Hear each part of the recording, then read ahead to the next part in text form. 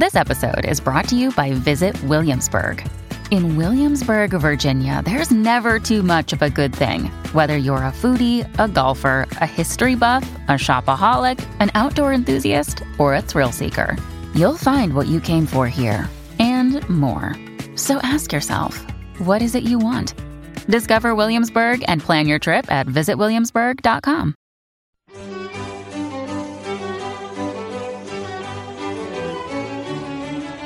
Hello, everyone, and welcome to Literati, a comedy podcast about the greatest American novels never written. I'm your host, Colin O'Brien. Now, unfortunately, my co-host, Michael Wolff, couldn't be here tonight. He's feeling a bit under the weather, but we felt it was important to press on and do this show. I'm not exaggerating when I say that this podcast has literally tens of subscribers, and we know you count on these new episodes being released on time, so we're going to move forward. Now, we have an amazing author for you a little later in the show, but right now, I wanted to start off the way we always do by discussing the fundamentals of writing. A lot of you listeners are aspiring writers, so you probably know that one of the most important elements of writing that every good book needs is the element of surprise! Whoa! Michael Wolff? Co-host of this show who's been here every episode? What are you doing here? I thought you were sick. Oh, did I get your attention? Yes, that's right. Surprise is the most important part of every book. Oh, wow. So you made a fool of me in order to make a point. Oh, okay. And here I was about to say that the most important part of writing was something stupid and boring like developing and sticking to a daily regimen in order to build discipline and hone your craft. But surprise, that's way cooler. Yes, just like in writing a book, the best way to win a crowd is to trick your audience. When someone is reading your novel, they're going to want to stop reading because of the nature of how difficult and boring words are. So you have to keep them invested and keep them on their toes. That's right.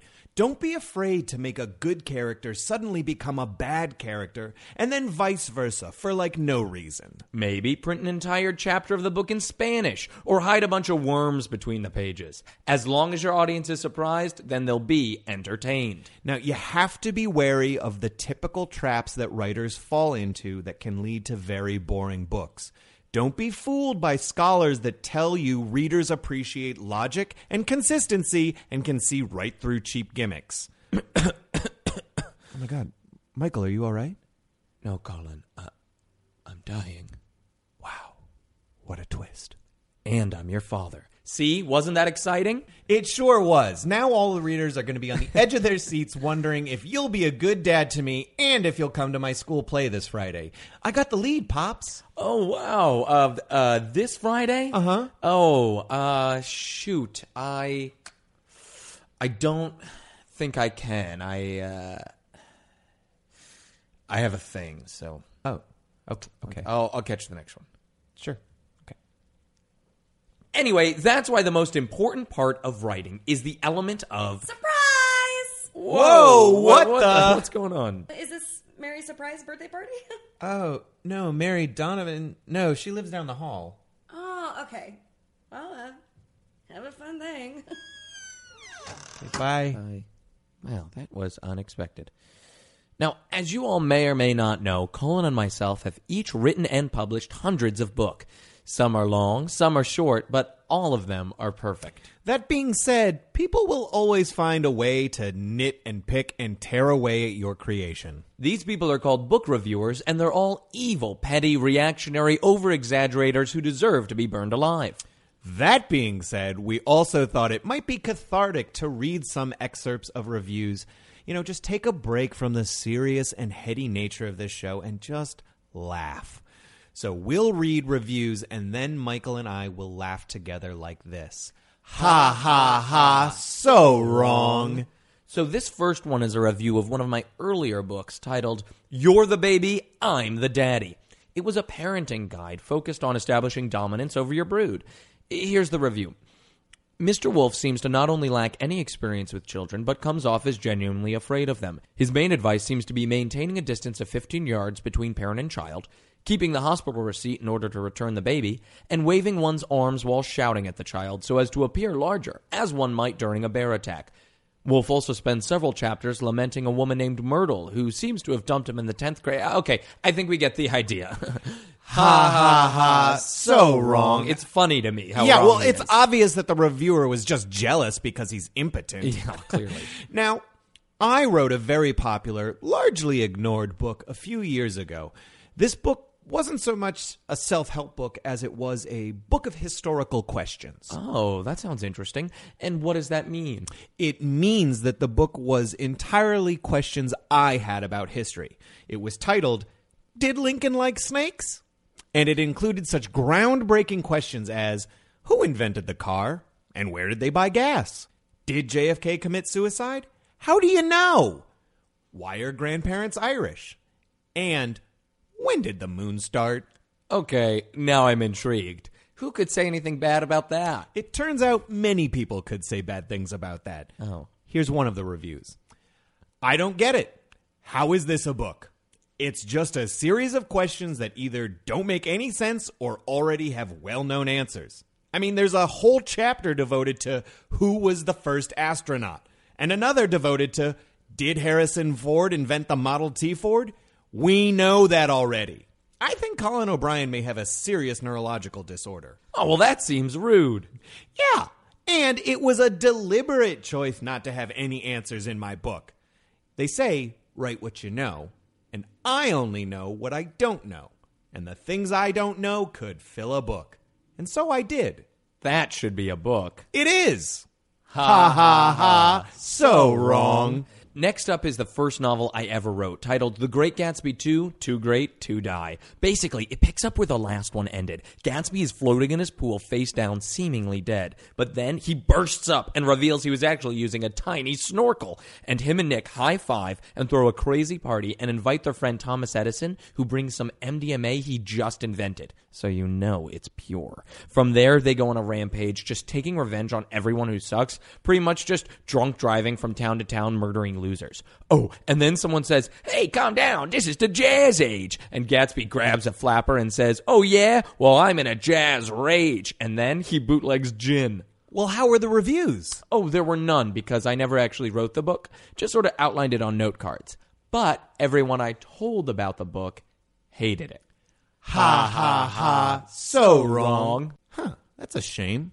Sequels are almost always better than the original.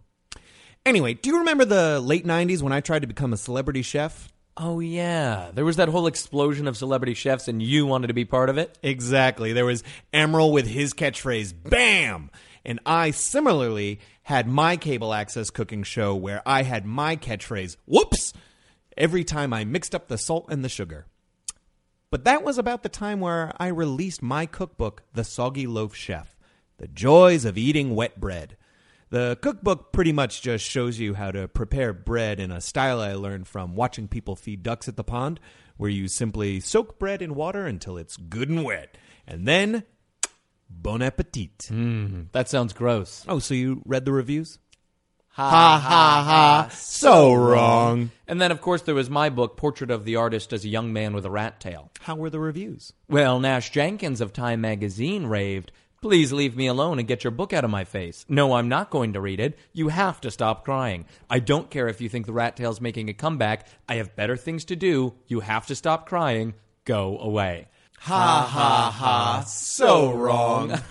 Well, that's just a quick look at some of the many magnificent books we've written and the dumb, shitty reviews that fail to understand quite how smart we are. But now we're going to turn things over to our writer and reader for the day, who I'm sure only has positive reviews. You may know him from his Harry Potter fan fiction forums. But today, he's going to be reading from his novel, The Underwater World of Harold Peters. Can't wait to see what that's about. Please, prepare yourself for David Angeles. Hi, my name is David Angeles. You may know me from my 11-year term as president of Magic for Muggles, the Connecticut chapter of the Harry Potter Fan Alliance. You may know me from my acclaimed fan fiction on Harry and Hermione Forever.net/forums.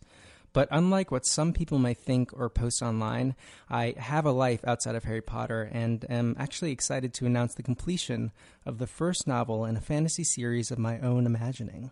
While this book is an original work of fiction, you may notice some allegories that allude to the Harry Potter universe. So look out for those Easter eggs, and without further ado, here's a little from a book called The Underwater World of Harold Peters. Chapter 6. Harold's summer at the Doonesby residence wasn't fun.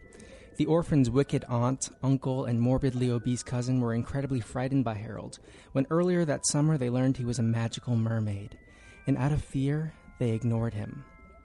So Harold mainly kept to himself, bored and dreaming of the day he'd eventually go to Bogwarts, School of Mermaid Magic.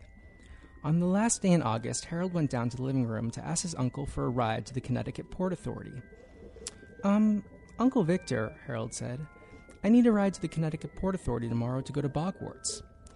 Uncle Victor grunted out of frustration, and probably because that's how he breathes because of his weight issues. Where is this Bogwarts, anyway? He snarled. I don't know, said Harold, realizing this for the first time. He pulled out the ticket he'd received earlier that summer. It says I just take the ship from Seaport 9 3/4 at 11 o'clock, Harold read. 9 3/4? What the heck are you talking about? He asked ignorantly. The next morning, they hit the road and arrived at the Connecticut Port Authority at 10 o'clock. Uncle Victor snorted. Well, there you are, boy. Seaport 9, Seaport 10. Your seaport should be somewhere in the middle, but they don't seem to have built it yet, do they? He laughed like an idiot. Harold felt himself turn red and shot back. You're just jealous because you're not a magical mermaid who gets to live underwater at Bogwarts. I hate you. You did a terrible job taking care of me for the past 11 years. I hate most moments from that experience. And right then and there, Uncle Victor collapsed and died of a heart attack. It was then that Harold learned the power of words. Anyways, as the EMTs removed Uncle Victor's hideous body from public view, Harold looked between Seaport 9 and Seaport 10, confused about what to do. But at that moment, Harold spotted an unusual bunch. A mother who was talking to 4 boys, all with flaming red hair. There was also a small girl named Jenny, a plain, emotionless stone Harold couldn't possibly ever be attracted to. Anyways, all of a sudden, the oldest boy of the bunch drove his cart off the boardwalk and directly into the water. The boy did not surface. And one after one, Harold saw these orangutan-colored people disappear between the blue ocean surface. Then the woman caught Harold watching. Hello, dear, she said. First time at Bogwarts. Rupert's new, too. She pointed at the last and youngest of her sons. Rupert resembled a hideous, freckled toad, and like his sister, could not possibly ever be a serious love interest. In fact, Harold got really weird vibes from him right away. Harold knew right away that as a friend, Rupert would be a leech with little to no redeeming qualities, and if he ever tried acting, he would fail miserably. The woman kept talking. To get to the seaport, all you have to do is walk straight off the boardwalk between seaports 9 and 10. Don't stop, and don't be scared that you'll drown, because if you're a real mermaid, you can breathe underwater. If not, you'll drown. Harold gulped as they all pushed their carts off the seaport. He felt the cool seawater take him in, and he immediately realized he could breathe underwater. Harold turned to give the woman a thumbs up for giving him good instructions, but she was busy shaking Rupert's cold, lifeless body. Rupert had drowned because he was not a true magical mermaid. His body sank to the bottom of the ocean. Anyways, a subway emblazoned with the name Bogwarts Express appeared before Harold. The first few cabins in the submarine were already packed with students. Then Harold found a cabin with just one person seated there, looking out the submarine porthole. Excuse me, is this occupied? Harold asked. The girl turned around, and Harold's jaw dropped. Even though she wore librarian clothes and had really untamed bushy hair, this nerdy girl was clearly very attractive underneath it all. No, not occupied at all, she replied with a British accent. I'm Emma Watson, by the way. Harold Peters, Harold replied nervously. The energy he felt between them made him blush and feel sexually aroused. No way, I read all about you, she exclaimed adorably. I love books. Your life sort of reminds me of my favorite book series, Harry Potter. Harry Potter? What's that? Harold asked seriously. Emma Watson rummaged through her luggage and brandished a tome called Harry Potter and the Sorcerer's Stone. "Why don't you read some of it?" "Okay," Harold said, and Harold began. Chapter 1, The Boy Who Lived. Mr. and Mrs. Dursley of number 4 Privet Drive were proud to say they were perfectly normal, thank you very much. They were the last people you'd expect to be involved in anything strange or mysterious, because they just didn't hold with such nonsense. "Wow, this is really good," Harold exclaimed. "Keep going," Emma said cutely. And so Harold and Emma Watson finished the first Harry Potter book in its entirety and fell asleep cuddling. When the submarine came to a halt and jolted them awake, Harold looked outside the porthole and saw a narrow, seaweed-laden path that led to a vast sandcastle. "Come along, let's go," said a familiar burly voice.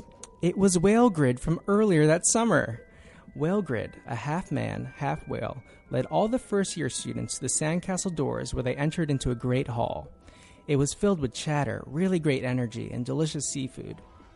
And at the end of the hall was a table with all the professors. There was one with black oily hair who seemed evil, but who was maybe a good guy all along. There was another with dwarfism, who was always seated next to Whalegrid for comical effect. And at the center was an older, bearded wizard. Emma Watson leaned into Harold. "That's Professor Dimblewalt. He's the openly gay headmaster, and everyone is cool with that." End of Chapter 6. Thank you. David Angeles, thank you so much. Wow. Yeah, thank you for having me. Oh, of course. We are delighted to have you here. Now, you, before you started your reading, said that if we paid attention, there would be some Harry Potter Easter eggs in your story. Now, I didn't hear any.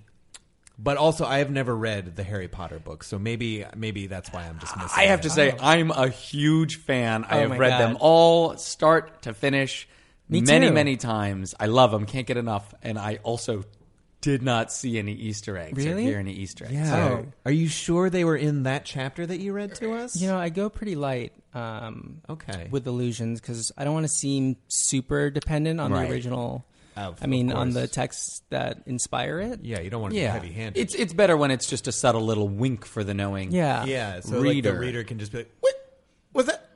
Wait a minute, was that a?"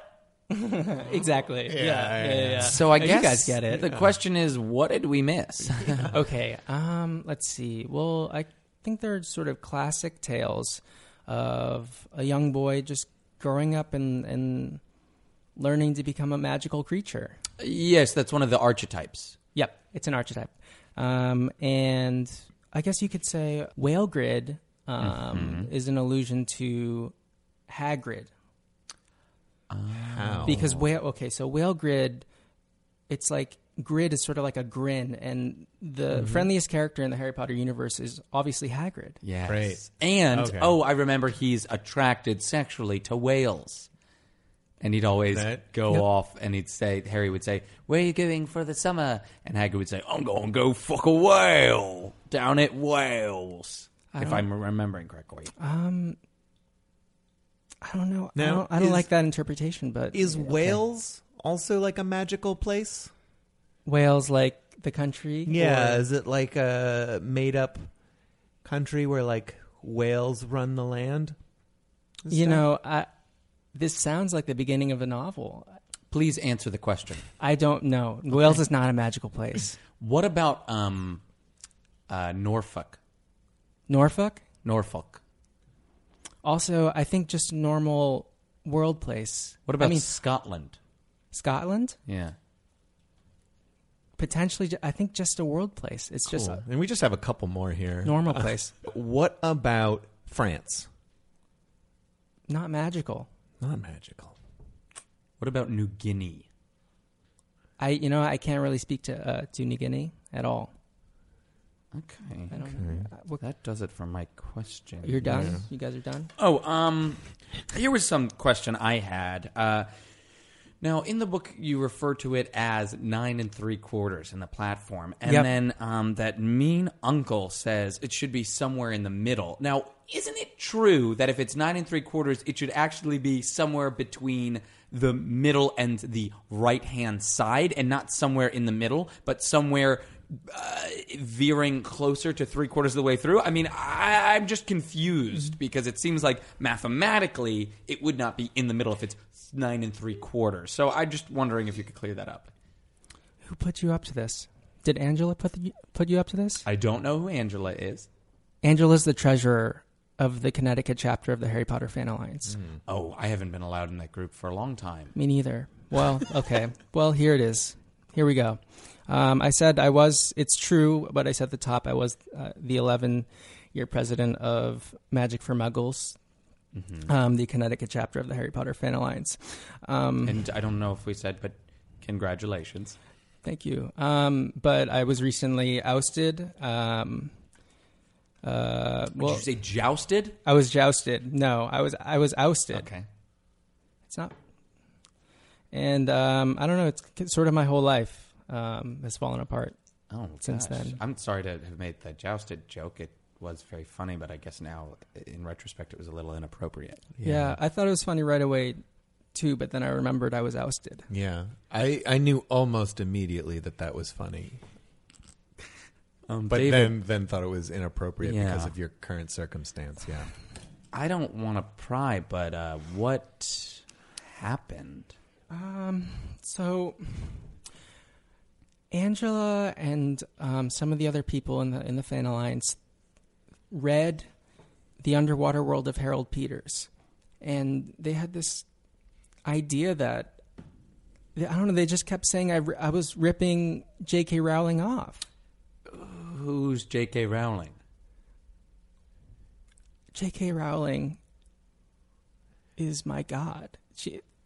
J.K. Rowling is the author of Harry Potter. Oh, yes, of course. J.K. Rowling, they thought that you were ripping off J.K. Rowling's esteemed novel, The Casual Vacancy? No, I just said no. They thought I was ripping off Harry Potter. Oh, my God. I know. But how is that possible? I mean, like, there weren't even any Easter eggs alluding to the Harry Potter novels in your story. I mean, I don't know what it is. I think they had this big idea that just because someone's named Harry and someone's named Harold and someone who played Hermione in the series is named Emma Watson, and I have a character named Emma Watson, that I was ripping her off. And Angela organized this coup, and well, actually, that's not how I got kicked out. I was caught keying Angela's car. Oh. And they didn't actually catch me. Was this before or In the after the... This is when I heard about the coup, Okay. and This is how you responded to the coup. I was blinded with anger, Sure. and I keyed into her car, Oh, my God. Avada With Kedavra, with a key. Oh, God. You keyed in Avada Kedavra? Avada Kedavra. And that is Is that that's magic, right? It's sort of That's like what a magician says when they do a trick? magician would say that. It's sort of my catchphrase. Okay. And is this in the world of Harold So you'd Peters? say, like, Adada Kavada, your car's ruined?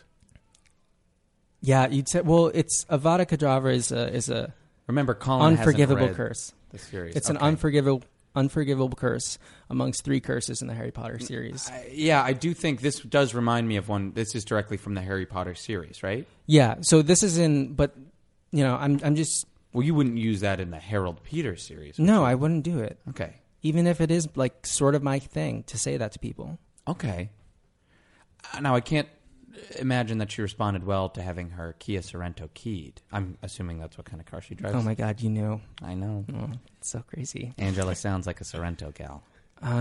No, she was very upset, and I was.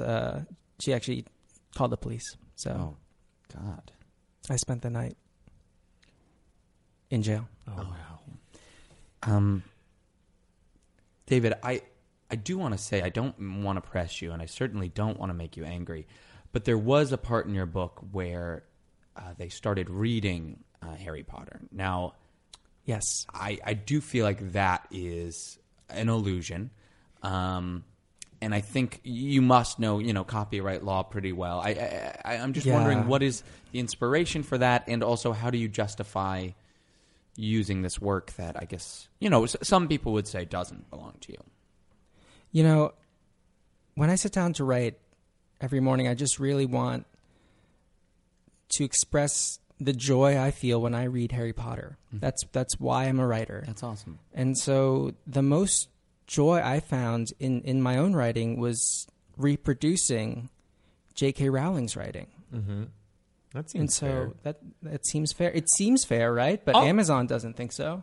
They took my ebook down. I want to say also, you cited your source in there. I feel like line. You put it right in the. They said what they were reading. I feel like. That's got to count for something. You didn't try to pass it off as your own. You cited your source. Well, this reminds me a lot of Colin. You had your photography series that you just opened up at a gallery in Soho that was pretty successful, where you went around to the Met and the Museum of Natural History, and you took a lot of photos of the paintings and the statues, and then you put them up in a gallery. And a lot of people said that you were stealing the work of others. I was like, no. Have you ever heard of parody law? Does that apply here for me? Do you know about it? I invited a bunch of lawyers to come to my showing and sort of help me get out of this jam. I got to say, it looked very fancy because everyone in the gallery was in suits. I mean, it looked very fancy because when I took the pictures of the original work, I included the frame. Yes. And then I put a frame on that, so it's like double frame. Yeah, and so it's very fancy. You're parodying the Mona Lisa by taking a picture of it, putting it up, and charging people to look at it. Yeah. That's funny. I mean, yeah, that's cool for you, but I'm not doing parody. Oh, this is not funny to me. Right. Okay. I spent the night in jail. My whole life is... this was funny as quickly as you knew Michael's joke from earlier was funny, though? Even though... Oh, what was it I said? I knew... Oh, it was so funny. You said jousted instead of ousted. Yeah. I said that? Yeah. Yeah. And we all knew immediately it was funny, but not for you because of your circumstance. And that's the same thing here. We all can agree that was funny, but it not was so hilarious. much right now. Yeah, not right now. It's very funny. It's not the time or place. My Sorry life about is in that. shambles. Yeah. Well, so what are you doing now? I mean, after this night in jail, I'm guessing that was like a blight upon your existence. Well, yeah, all my friends are part of this fan alliance, and that's so sad. It was just so painful. I work at the library where the fan alliance is held. Cool. So it's That's really cool. really painful every Sunday just to see them. Yeah. And I'm like sitting. Oh, they I'm still sitting, meet there? They still meet. I'm sitting right next to them. I'm just pretending to file things. Yeah. Just staring and watching them while pretending to file. Mm-hmm. And you just mutter things to under your breath, that doesn't go there, and then try to file it where it should go. Yeah. That doesn't go there. Let me put this where it goes. Have you thought about apologizing? Never. Yeah, that would show weakness. I wouldn't do that. They accuse me of stealing from, once again, my God, J.K. Rowling. Why would I ever apologize to them? They should apologize to me. Yeah. I think you got to double down on this and just. Do any of the other ones have cars that you could key with? What did you key the Angela's car with again? It was a key. Yes. I recently got accused of stealing from my God just because I robbed a church. And I agree that it's just something in there doesn't sit right with me. I feel like you guys are equating actual crimes with what I'm doing. Well, let me ask you a also, follow-up. you got to hear about this church heist. Yeah, wait. Yeah, you do have to hear it. I would love to learn about It's this. one of the biggest church heists in history. It was really impressive, Michael. Well, a lot of people don't know this, but the priests with the funny hats?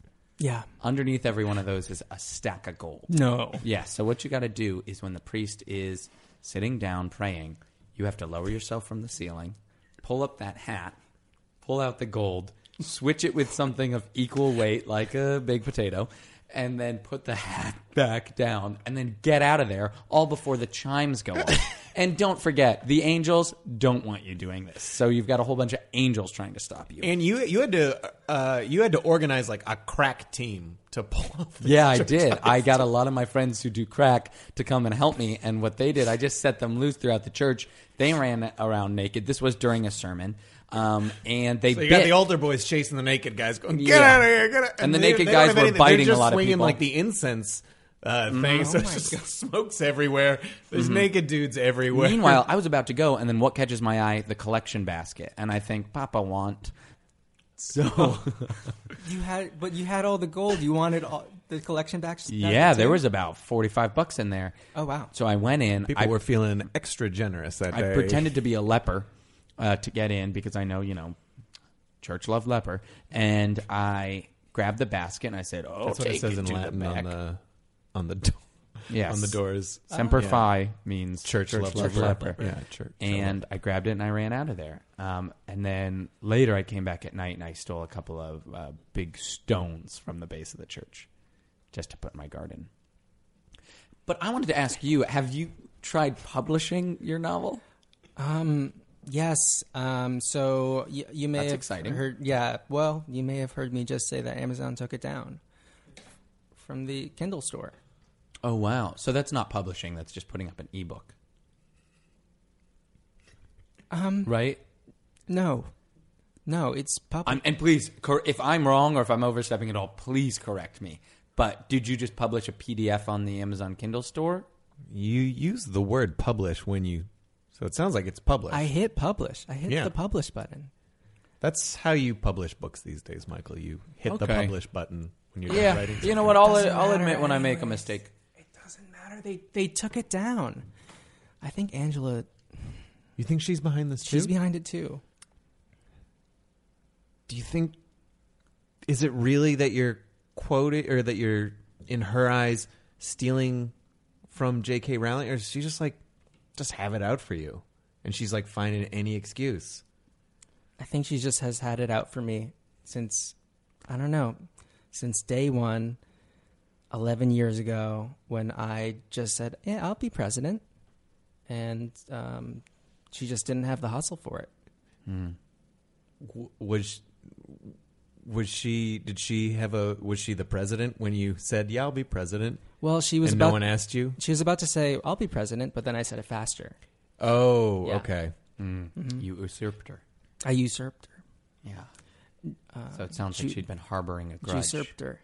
Excuse me? It's like what you said with joust and oust. I'm sorry, David. Just shut up for a second. Okay. What the fuck is he doing? I don't know. He's coming on our show and trying to make funny jokes? I thought we just wanted him to read. Okay, I'm gonna handle this. Hey, David. Hey. If you ever come at the king again, you best not miss. I will make your life more living hell than it is now. But let's just put that behind us. And I just wanted to Okay. suggest, maybe continuing just to write. Pour all these emotions, pour all these things into your writing. Do you have any new projects on the horizon? Yeah, I'm working on a new sort of, it's kind of a spin-off of the underwater world of Harold Peters. Oh, And cool. yeah, it's called, working title, don't judge, Amazing Monsters. And where are they? Oh, cool. Okay, that sounds cool. That sounds awesome. Sort of like the same world, but a different It's a different look at it. Yeah. Different people. Wow. Well, that sounds really awesome. Thank you. Yeah. What are those? The water, the big the tornadoes in the water. Whirlpools? Oh yeah, you gotta have one of those in there. Yeah. Yeah. I'm gonna write could that you? down. You could you could. Well, not that you'd steal it, but like just take inspiration from like Twister. Oh, like make it happen wow. underwater. And there's a bunch of people like chasing whirlpools and trying to like get them on. Yeah. Oh, that's good. Yeah. I'll do. I should do that. You should do that. Should do that. And honestly, Colin's had writer's block for a long time, so this is a major Oh. step forward for him to help you out like this. Yeah, right. Did I do it? Did I have an idea? Yeah. Oh God, that feels amazing. David Angelis, thank you so much for coming in today. And real quick before we let you go, one final question. Who is the character of Harold Peters based on? It's Harry Potter. Great. Thank you so much.